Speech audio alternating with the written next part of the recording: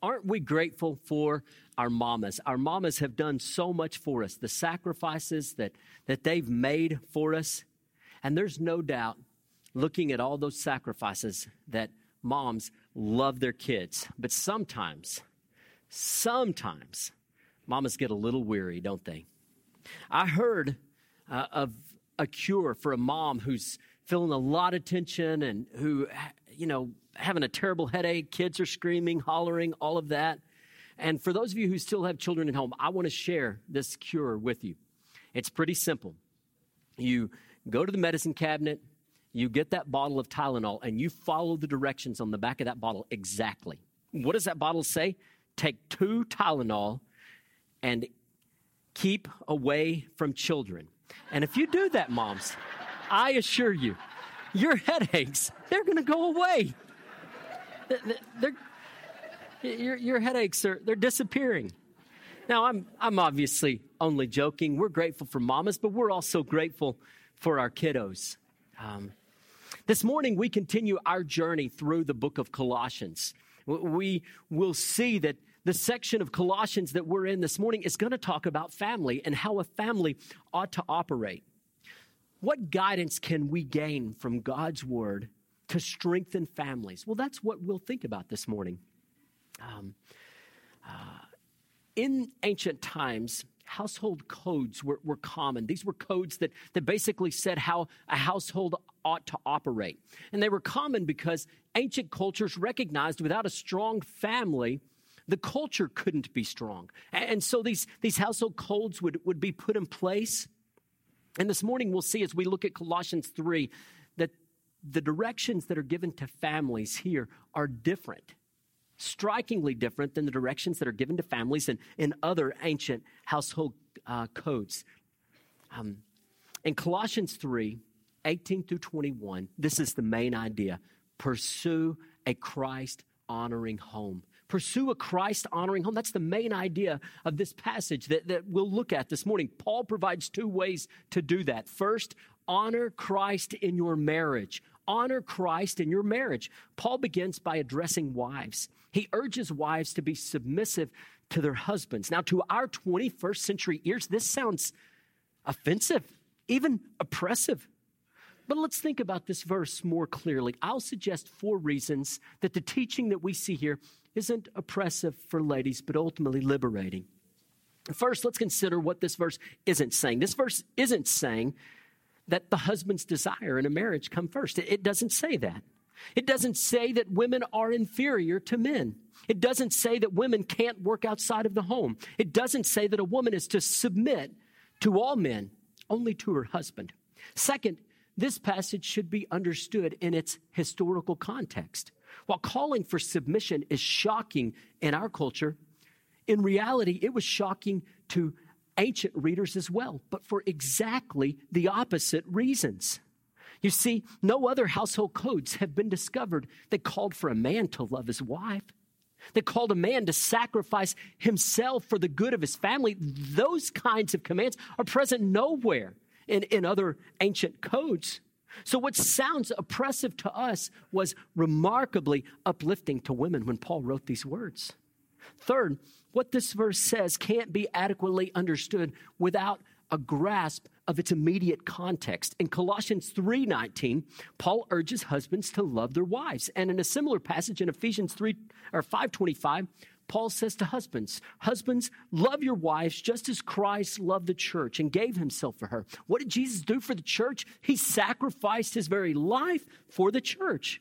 So a woman's submission to her husband occurs in the context of a marriage where a husband puts the needs of his wife and his family first. One author said it this way: in the drama of marriage, the wife's needs come first, and the husband's drive to prioritize himself is cut down with the brutal acts of the gospel. So while this verse does call for submission of a wife to her husband, it does so only in the context of a loving, sacrificial leadership from her husband. Fourth, this passage is about the roles of husbands and wives in the marriage relationship. It isn't about the essence or identity of a woman. For woman, like man, was created in the image of God. We see that in Genesis 1:27. Also, the word that's used for submit in this verse, the very same word is used in the Greek language in 1 Corinthians 15:28, where Christ is submitting to the Father. And certainly we know that Christ isn't less than the Father. No, this verse isn't suggesting that men and women aren't equal before God, only that in marriage they have different roles. Galatians 3:28 says there is no Jew or Greek, slave or free, male and female, since you are all one in Christ Jesus. So the essence or identity of women isn't addressed in this passage. It's about roles. Now let's consider what submission looks like in marriage. The word that's translated submission is different from the word that's translated obey in verse 20 regarding the relationship between parents and children. It's important to note that difference. The word submit indicates a voluntary willingness on the part of a wife to submit to her husband. I heard one preacher say it like this: husbands, you may be the head, but your wife, she's the neck. And if you think about that, it's true. In other words, this wife is placing herself voluntarily under the leadership of her husband. No husband can be a leader in his family if his wife doesn't permit him to do so. It just doesn't work. What God does in this passage is to create order. When God looks at a family, he looks at dad and he says to dad, you are responsible for the ultimate welfare of your family. That's not on your wife, sir, that's on you. That's what God is doing here. This leaves no room for uninvolved dads or dads who are so tied up with careers or other pursuits that they can barely remember the names of their kids. There's no room for that. It requires husbands to love their wives and children in such a way that families flourish. Now, our society is an anti-order society. We frequently resent any kind of authority or hierarchy, and yet humanity flourishes with the proper order. We all know that to be true. Here, God sets up order to strengthen families so that a husband understands the weight that God has placed on him, and a wife permits her husband to take on this responsibility. Paul gives the reason for this submission. He says at the end of verse 18 that this kind of behavior is fitting in the Lord. In other words, wives allowing their husbands to be the leaders of the home is right if a wife takes the name of Christ. It's what God has called her to do. Next, Paul gives two commands to husbands, one for wives, two for husbands here. God calls husbands to love their wives. As we saw earlier in Ephesians 5:25, Paul calls their husbands to love their wives like Christ loved the church. What kind of leadership does a husband provide for his family? He sacrifices himself for the good of his wife and family. Now, Christianity is accused of being patriarchal and abusive to women. And I want you to know, some of you young people, as you go off to the university and you take sociology, or you take some kind of gender studies class, or a religious studies class, or whatever, you're going to hear some professor tell you Christianity is one of the patriarchal religions, oppressing women, putting women down, leading to the abuse even of women. But friends, when that has happened, it has always happened contrary to the teachings of this book, never in accord with them. You see, the Bible gives no cover to the dictator. It gives no cover to the abuser. So any husband who operates as a dictator, any husband who operates as an abuser and tries to claim that this book gives him the license to do so is a liar. The book gives no right. In fact, there are commands all over the word that say that those kinds of things are not okay and that they are sinful and wicked. The teachings of the Bible call a husband not to be a demanding despot, but a sacrificial servant. Any husband who's telling his wife that he's the head of the home, so she better get in line, has missed the whole point of this passage. The passage is meant to put us men on the hook. It's meant to get us in the game. It's meant to stir us to recognize the weighty call that God has given us in loving our families well. Like a well-watered tree that's covered in green leaves and flourishing, so families should thrive under our sacrificial love and care.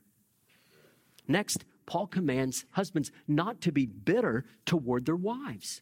In other words, don't allow bitterness to grow up in your heart so that you treat your wife with disrespect and you treat her with harshness. Work through issues. Don't allow bitterness to grow in your heart. Some of you men are here today and you have allowed a root of bitterness to grow toward your wife. You don't treat her tenderly like you used to. You're rough with her. The words that you say are aggressive at times. Man, that's not what God wants from you. It's not what he's called you to. He's calling you to behave differently. I heard the story of a 4-year-old little girl named Emma, and Emma had just been told the tale of Snow White in her preschool class, and she could not wait to tell her mother. First time she had heard that story, she couldn't wait to tell her mother this story. So her mom picks her up, and she starts to tell this tale to her mother. And after explaining how Prince Charming had arrived on the white horse, kissed Snow White, and then she came back to life, Emma asked her mother loudly, Mom, do you know what happened next? And her mother said to her, well, sure, Emma, honey, I know what happened next. They lived happily ever after. And Emma kind of frowned and said, no, Mama, they got married. Well, it's sometimes like that, isn't it?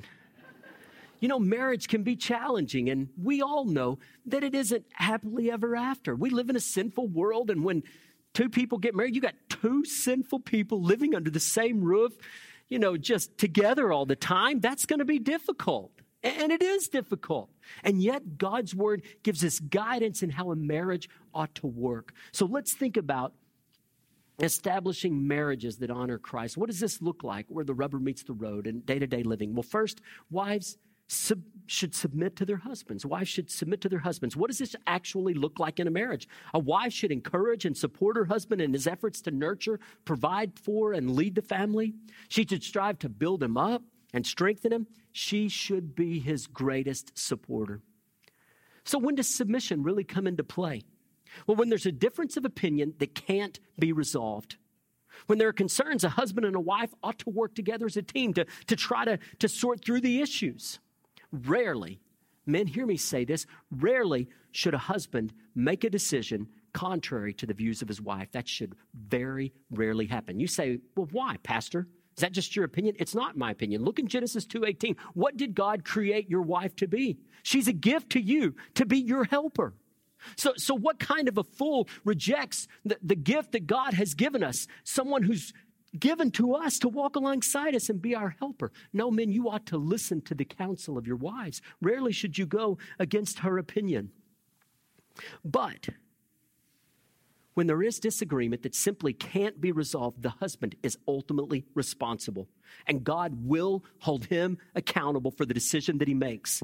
And in this situation, a wife is called upon to trust the Lord, knowing that her husband bears the responsibility before God.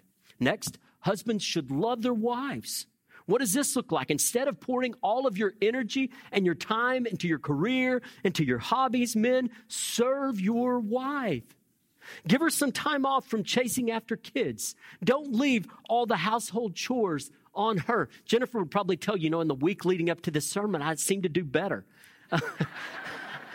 I don't know what it is. That's probably true, isn't it, honey? Anyways, help with those responsibilities. She's like, Richard, preach it every week. Okay. So when you come home from work, men, realize that you're really beginning your second shift. Your day's not over. Your job's not done. You've come home. You've come home to serve and to lead in your family. So don't sit in front of the TV and park it there all evening. Or grab the iPad, wasting the night away watching YouTube videos. Engage with your family. Serve your wife. Sacrifice yourself for your wife. Get involved in the lives of your kids. We don't need deadbeat men doing only what is comfortable for us. We need men who recognize that Christ has called us to lay our lives down for the good of that lady and the good of those kids. That's what God has called us to. And don't we need those kind of men in society? Men, this challenges me too. I constantly struggle to live up to what God's word has called us to do, but it is what we must be if we take the name of Christ. Also, give your wife room to develop her gifts, her passions, her calling. In other words, your wife ought to be growing and thriving under your leadership. Do what it takes men to help her do just that, to thrive and grow. Also, live out the biblical roles for husbands and wives. Because of time, I'll only make a few summary statements. A husband must lovingly lead and provide for his family. Regarding this responsibility, you see Ephesians 5:28 and 29, 1 Timothy 5:8. So a husband seeks to meet the physical, the emotional, the spiritual needs of his family. And a wife has a responsibility to care for her home. Paul says in Titus 2:3 and 4, in the same way, older women are to teach what is good so that they may encourage the young women to love their husbands and to love their children, to be self-controlled, pure, workers at home, kind, and in submission to their husbands so that God's word will not be slandered. A mother may work outside of the home if she and her husband so choose, but her primary focus should be her family. Today's society puts a lot of pressure on women to be superwomen, to have the perfect family, to look like a supermodel, to advance in their careers, to be Pinterest perfect. But the Bible doesn't place these kinds of impossible expectations on women. The Bible's primary call for a wife is to focus on her home. She may do more. She's certainly permitted to, but she must not do less. Ultimately, as husbands and wives live out their calling in marriage, marriage is meant to be a picture of Christ's unfailing love for the church. We see this reality in Ephesians 5:21 through 34. Jesus loved people so much that he went to the cross and he died on the cross. He took the punishment for our sins upon himself. Then he was buried and he came back to life, defeating death and sin. And when we turn from our sin and we place our faith in Jesus, he saves us. We become a part of his people. The Bible calls us the bride of Christ. And our earthly marriage relationship is meant to point people to this glorious spiritual reality. Our earthly marriages are meant to show people how much Christ loves his bride, how much Christ loves his people, the church. Next, I want to say a quick word to singles. Singles who want to marry should learn from the Bible's teaching on the family. If you're single and want to be married, look for the right kind of man or woman. A woman should look for a man who's walking with Jesus and who she'd be willing to follow. A man should look for a lady who demonstrates respect to those in the authority in her life, and a woman who's willing to put a focus or a priority on her family. Don't expect to have a marriage that honors Christ if you aren't striving to be the kind of man that you need to be or the kind of lady that Christ has called you to be. And if you aren't seeking that kind of person.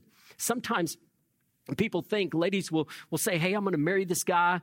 Now that I'm dating him, he started coming to church with me. Hadn't been going to church before, but he goes to church now that we're dating. It's going to be great. We're going to get married. He's going to be such a... No, you get married and what do you find? You had the kind of guy that you met.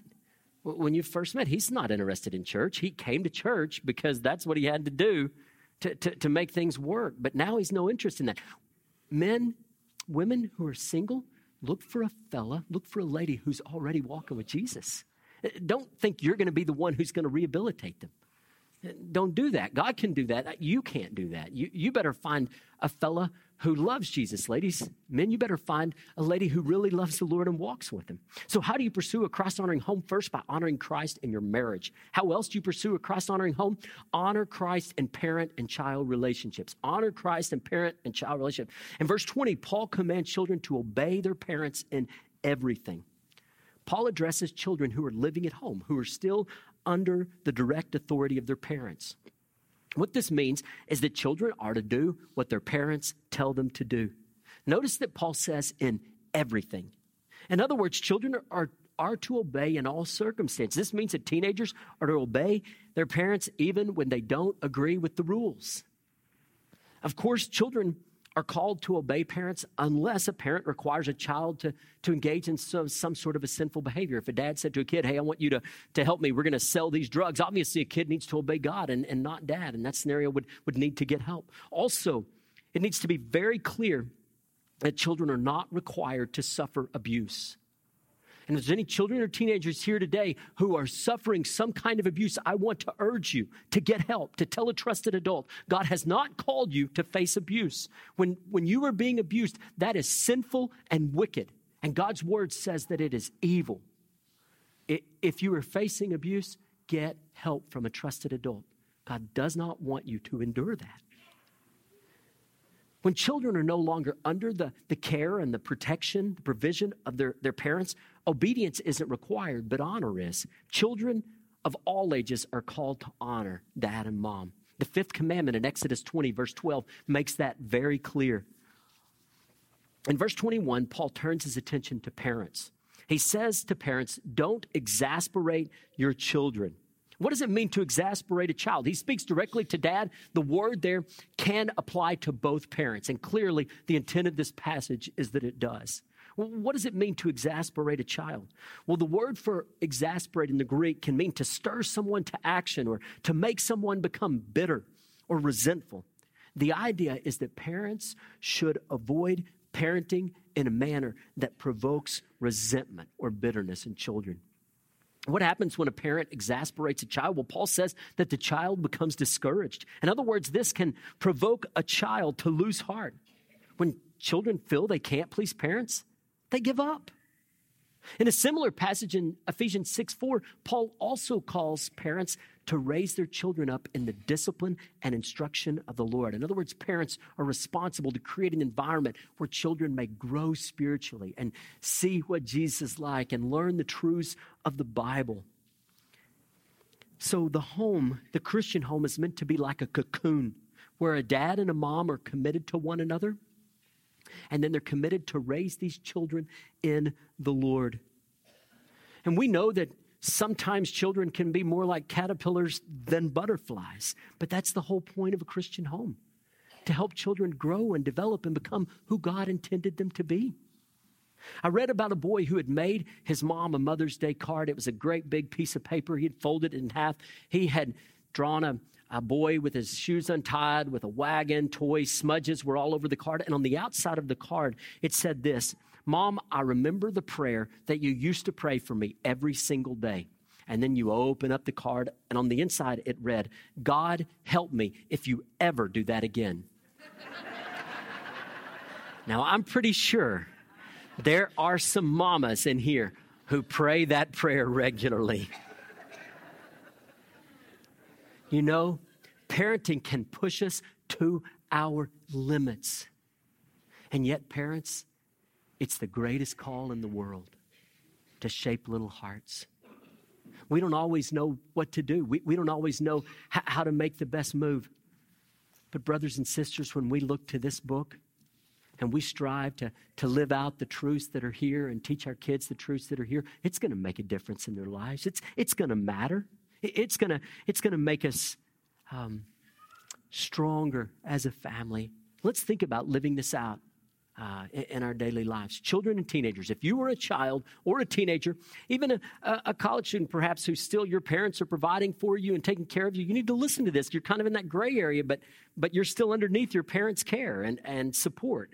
You need to do what your parents say. It's been observed that obedience is doing what your parents say, when they say it, and with the right attitude. Children, let me give you some examples. If mom says to you, hey, I want you to clean up your room, and then an hour later you haven't started, but you're planning to, you're going to, but an hour later you haven't, that's called disobedience. Because obedience is doing what they say when they say it. Or teenagers, suppose dad tells you, hey, leave your sister alone. And you do leave your sister alone, but as he says it, you roll your eyes. That's called disobedience. It's disrespect. That's not obedience. Children, teenagers, obedience is doing what they say, when they say it, and with the right attitude. That is obedience from a biblical perspective. Teenagers, obey your parents even when you disagree with them and you think their rules are unfair. Obey them even then. It could be that you're right. Some of the rules may not be fair, but God calls you to obey your parents anyway.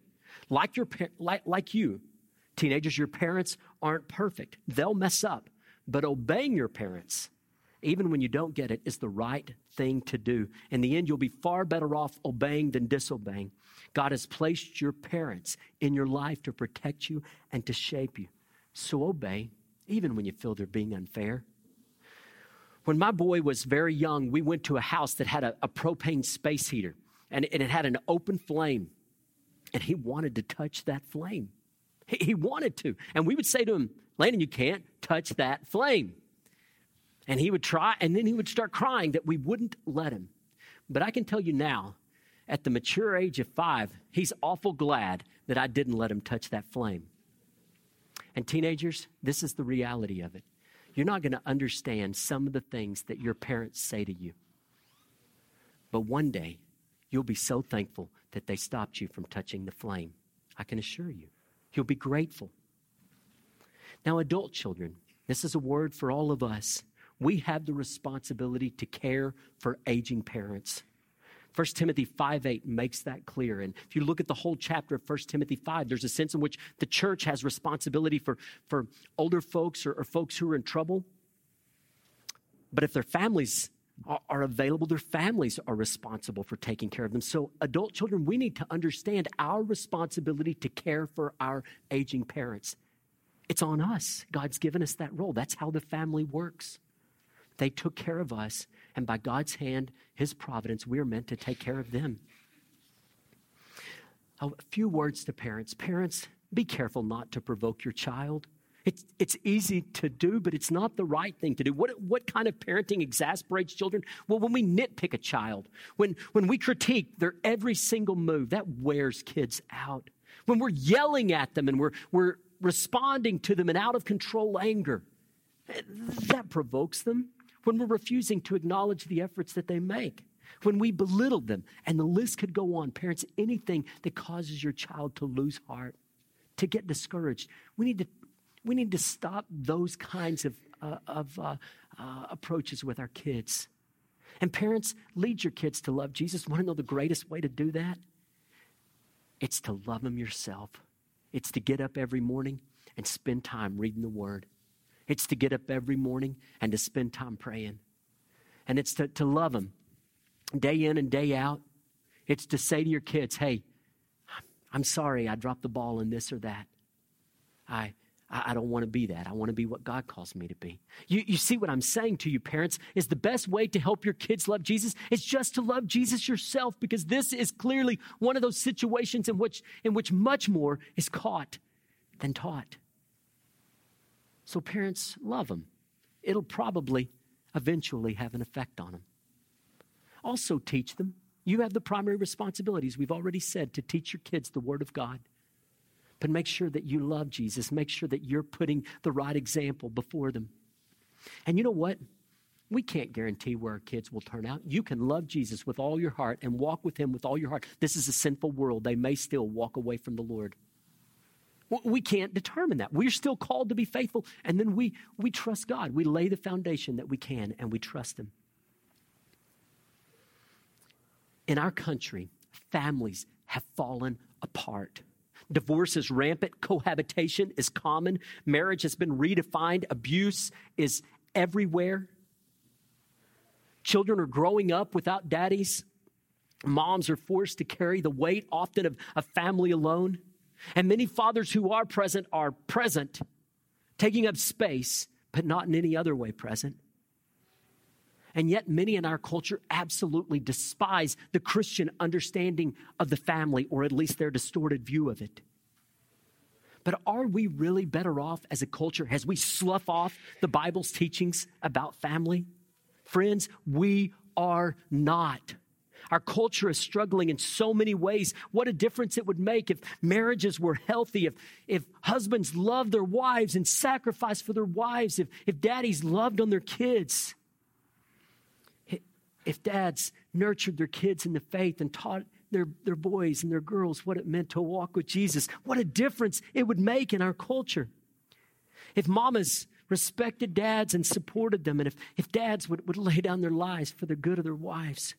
If parents stopped having an obsessive focus on the things that are less important, things you can still be involved in, but that are less important. If we quit putting such a focus on our kids being superstars when it comes to sports, or superstars in academics or in music, or you name whatever it is, and we put our focus on saying, okay, this kid, I may want him to be good in sports, fine, but it's going to be clear that what I really want is him to love Jesus. Sports, other things, they're down here on the list. I want them to love Jesus. Think of what a difference. If these are the kinds of families that we had, what a difference it would make. So let's pursue Christ-honoring homes. What change do you need to make? What do you need to do to get things right with your spouse? Some of you here today are out of sorts with your husband or your wife. What can you do to turn the tide there? Others of you aren't out of sorts, but the truth is your marriage is just sort of mediocre. Nothing's really happening. What can you do to help your marriage grow stronger? You see, if we don't strengthen our marriages, they often fall apart. So we've got to purposely strengthen marriages. What can you do to strengthen your marriage? Husband, what initiative can you take to make your marriage stronger? Ladies, what can you do? And parents, what can you do to win back the heart of your child? To turn over a new leaf? Maybe you need to sit down and say, look, honey, I've been handling things all wrong. I want to say I'm sorry. Children, teenagers, some of you have been rebellious towards your parents. You've disobeyed your parents. You need to sit down and say, Dad, Mom, I'm sorry for the way I've been acting.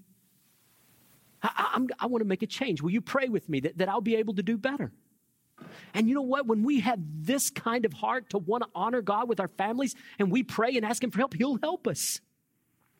Now, I want you to know, as we conclude, that marriage is meant to be a picture of Christ's love for His people. But the Bible also tells us in the book of Revelation that one day there will be a grand wedding celebration, the marriage supper of the Lamb, where Christ will be the groom and where His people, all those who have turned to Him in faith and have put their faith in Him, will be the bride. And there will be a great celebration.